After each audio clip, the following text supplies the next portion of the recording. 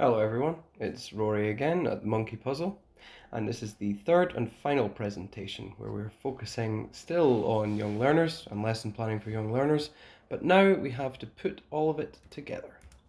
So, before we talked about the actual individual parts of lesson plans for young learners, but now we actually need to see what that looks like in practice. So, without further ado, let's get started, shall we?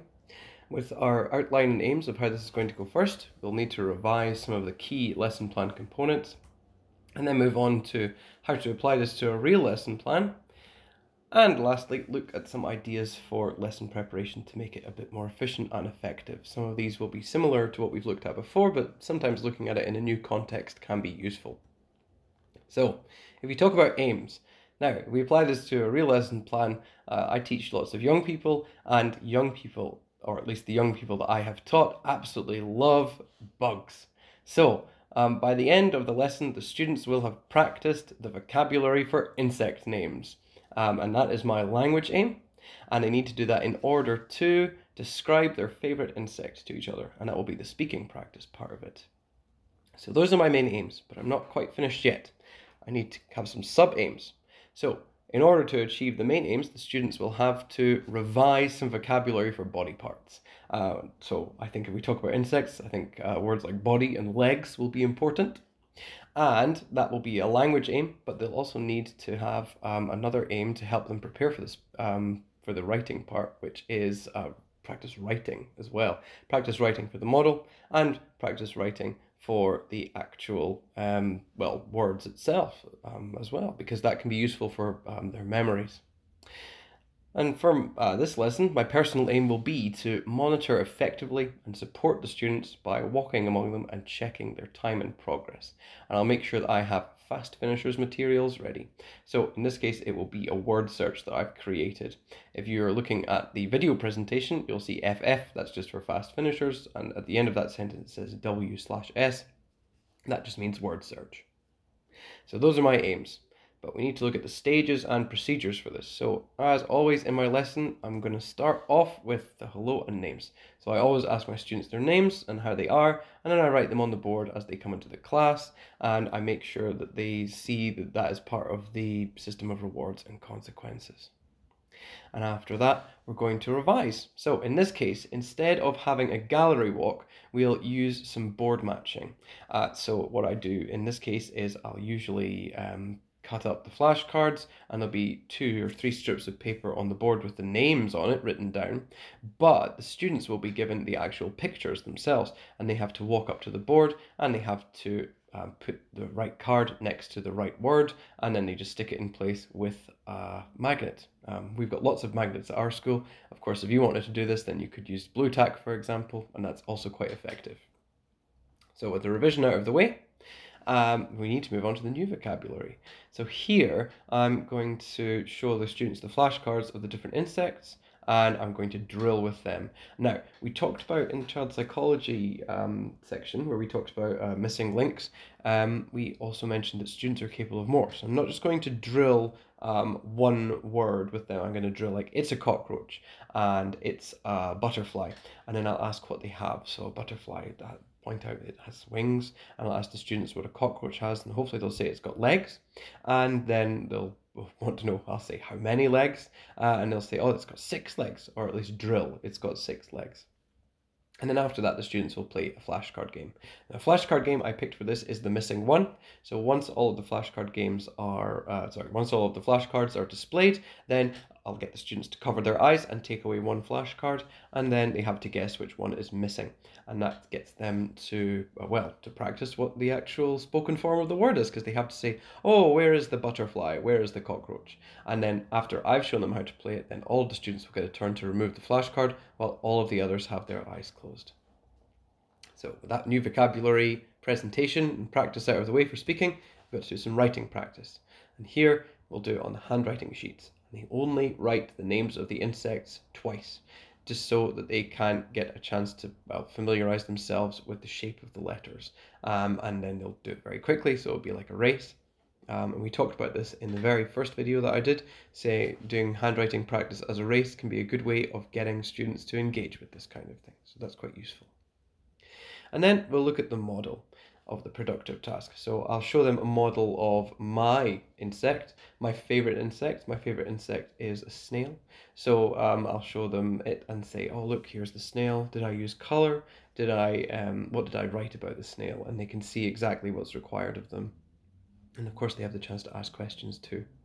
And of course, I've not mentioned it for the new vocabulary stage and the model stage because there's not much space here. But once this is done, it's a really good idea to put both the flashcards and the models on the board so the students can get a clearer view just in case they forget any details. And then they have a chance to prepare. So the students are going to draw and then they're going to write about their task.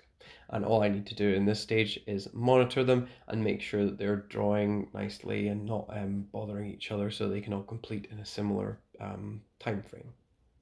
If the students finish quickly, then I'll give them a word search to do. The word searches are quite complicated and large, so it should take them a long time to find lots of words. Once all the students are finished, I'll collect together all of the models that they've made, and then I'll show them mine. The students have a chance to ask questions using a grid, and that means that they can have a place to write down what it is that they need to write down, and it also helps structure what it is they have to say to each other. And then lastly, to review the vocabulary, we'll get back to the word search, but instead of doing it alone this time, the students are going to do it in pairs. And then that will be the time up for the lesson. So the bulk of the time should be focused on the productive task. So let's say we've got 10 students in a class and they have 1 minute to talk to each other about the different parts of their insect. Then we're really talking about 5 to 10 minutes of interaction between the students. And in a 40-minute lesson, that's quite a significant chunk of time. So they've got lots of time to achieve the aim that I've outlined for them. Then we can think about the interaction patterns. So here I ask them their names and write it on the board. It says teacher to student and student to teacher. It's quite simple in this sense. And then here we've got board matching. That will be the me to the class mostly, but there's a chance for the students to help each other as well. And it's important to highlight that to the students as well and say, oh, can you help each other? Can you ask for help? Yes, you can. And then that encourages them to have a chance to interact too. The same thing for the flashcard games. When the students take over, there's a chance for them to interact here. Not so much interaction with the handwriting sheets, unfortunately. You could get them to interact with each other, ask them questions, who's first, who's second, but that's not very productive. And then in the same way, the model showing is a bit of a one-way street or a two-way street. It's not multifaceted, it's just them having a chance to see things and ask questions, as is preparing for the task. But then when they interview each other, this is all about student-to-student interaction.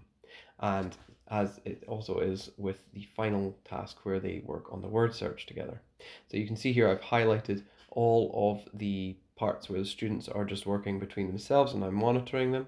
And you'll notice that there are sort of 8 main stages in this overall plan, and with 4 of them the students have a chance to sort of work together without any support from the teacher. So it's quite student-centered in this sense, especially for the grade it's targeted at, which is grade 1. There are miscellaneous aspects to consider. My main assumption is the students will be interested. I don't know if there are any students out there who aren't interested in bugs. I've not met many of them, but if they're not, then I'll need to include that in my problems and solutions. So the task problem for this is the students might find the interview part difficult. So the way I've structured my materials should help with this, but I'll also need to monitor them and support them and make sure that I'm sitting next to them and drilling the questions and maybe helping with some translation as necessary. And then the language aspect is the students might struggle to write the names because it's a lot. I think in the flashcards I'm using there are 12 different flashcards. So it's useful to have them on the board. And we talked about this before, put the flashcards on the board so there's a visual reference for them. And in the same way, in terms of the behavior, the students might bother each other because it's grade 1, you like to do this. So focus on the rewards, remind them that they won't get a sticker if they get 3 strikes. And that's usually enough to coax them in the right direction. If the students aren't interested in a particular aspect of this, I mean, you'll see in a moment the range of insects available is quite broad. So there are things from butterflies to spiders, for example. So there's something there for everybody. But if they're not, then you could ask the student if they want to draw a monster, for example, and then they could do that. Or they could draw a cartoon character. That makes it a bit more open-ended and less focused on the vocabulary, but they've already had a chance to practice that in the opening parts of the lesson, so it's not a complete loss by any means. The materials for this will be one worksheet per student, or one word search per pair. And I've got to prepare the board, and I have to prepare some colouring pencils for my students as well if they're going to make a colourful, a colourful insect poster. And the timetable fit is, well, they get to revise the body parts, and they've already done a similar task about sea animals, so they should be familiarised with the task from what's gone before, and they should be familiar with the overarching theme of talking about different parts of different animals. I won't mention any of the administration because this is not a plan that I was assessed on. It was just something that I like doing. So I didn't need to write my name or the date or anything like that. So let's look at the materials in a bit more detail.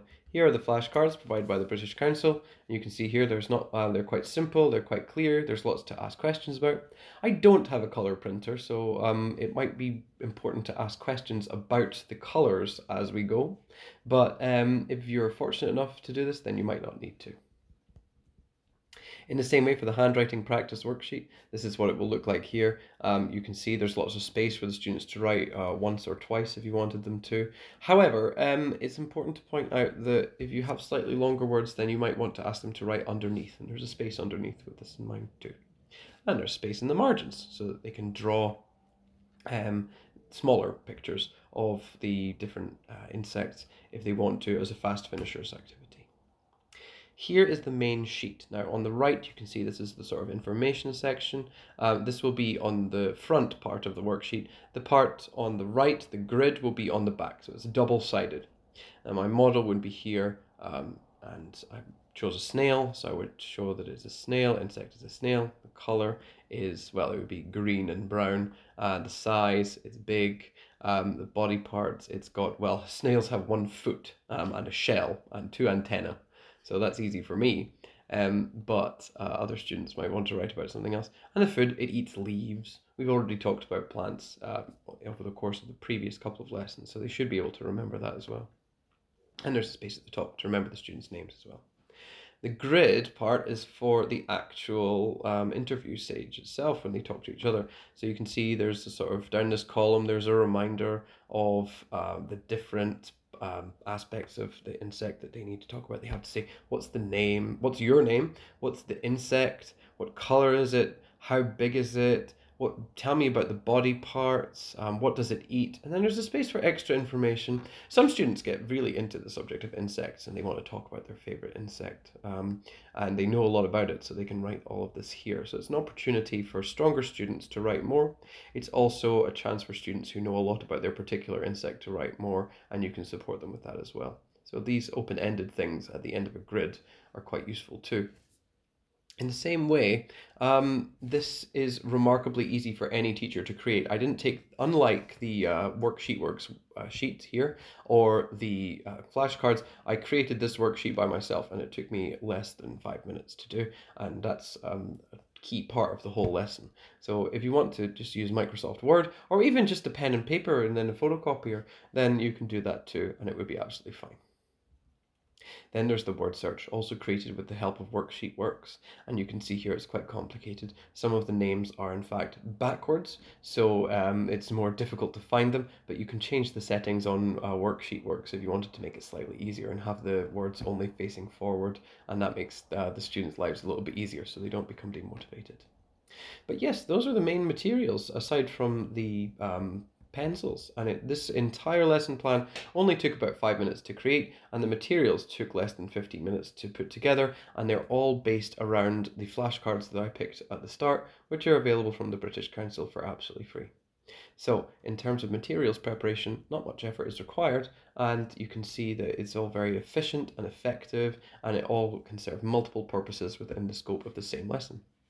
And indeed, you could repeat the same materials for different vocabulary or different grammar in a new lesson about a different subject. So hopefully that will be quite useful in terms of making these lessons a little bit easier to structure based around the material that you can use. As ever, our main reference source is Jane Moon, but if you're interested in creating similar lessons for your students, then the flashcards, like I say, are from the British Council, and the handwriting worksheet and the word search are from Worksheet Works. So thank you very much for listening to the video.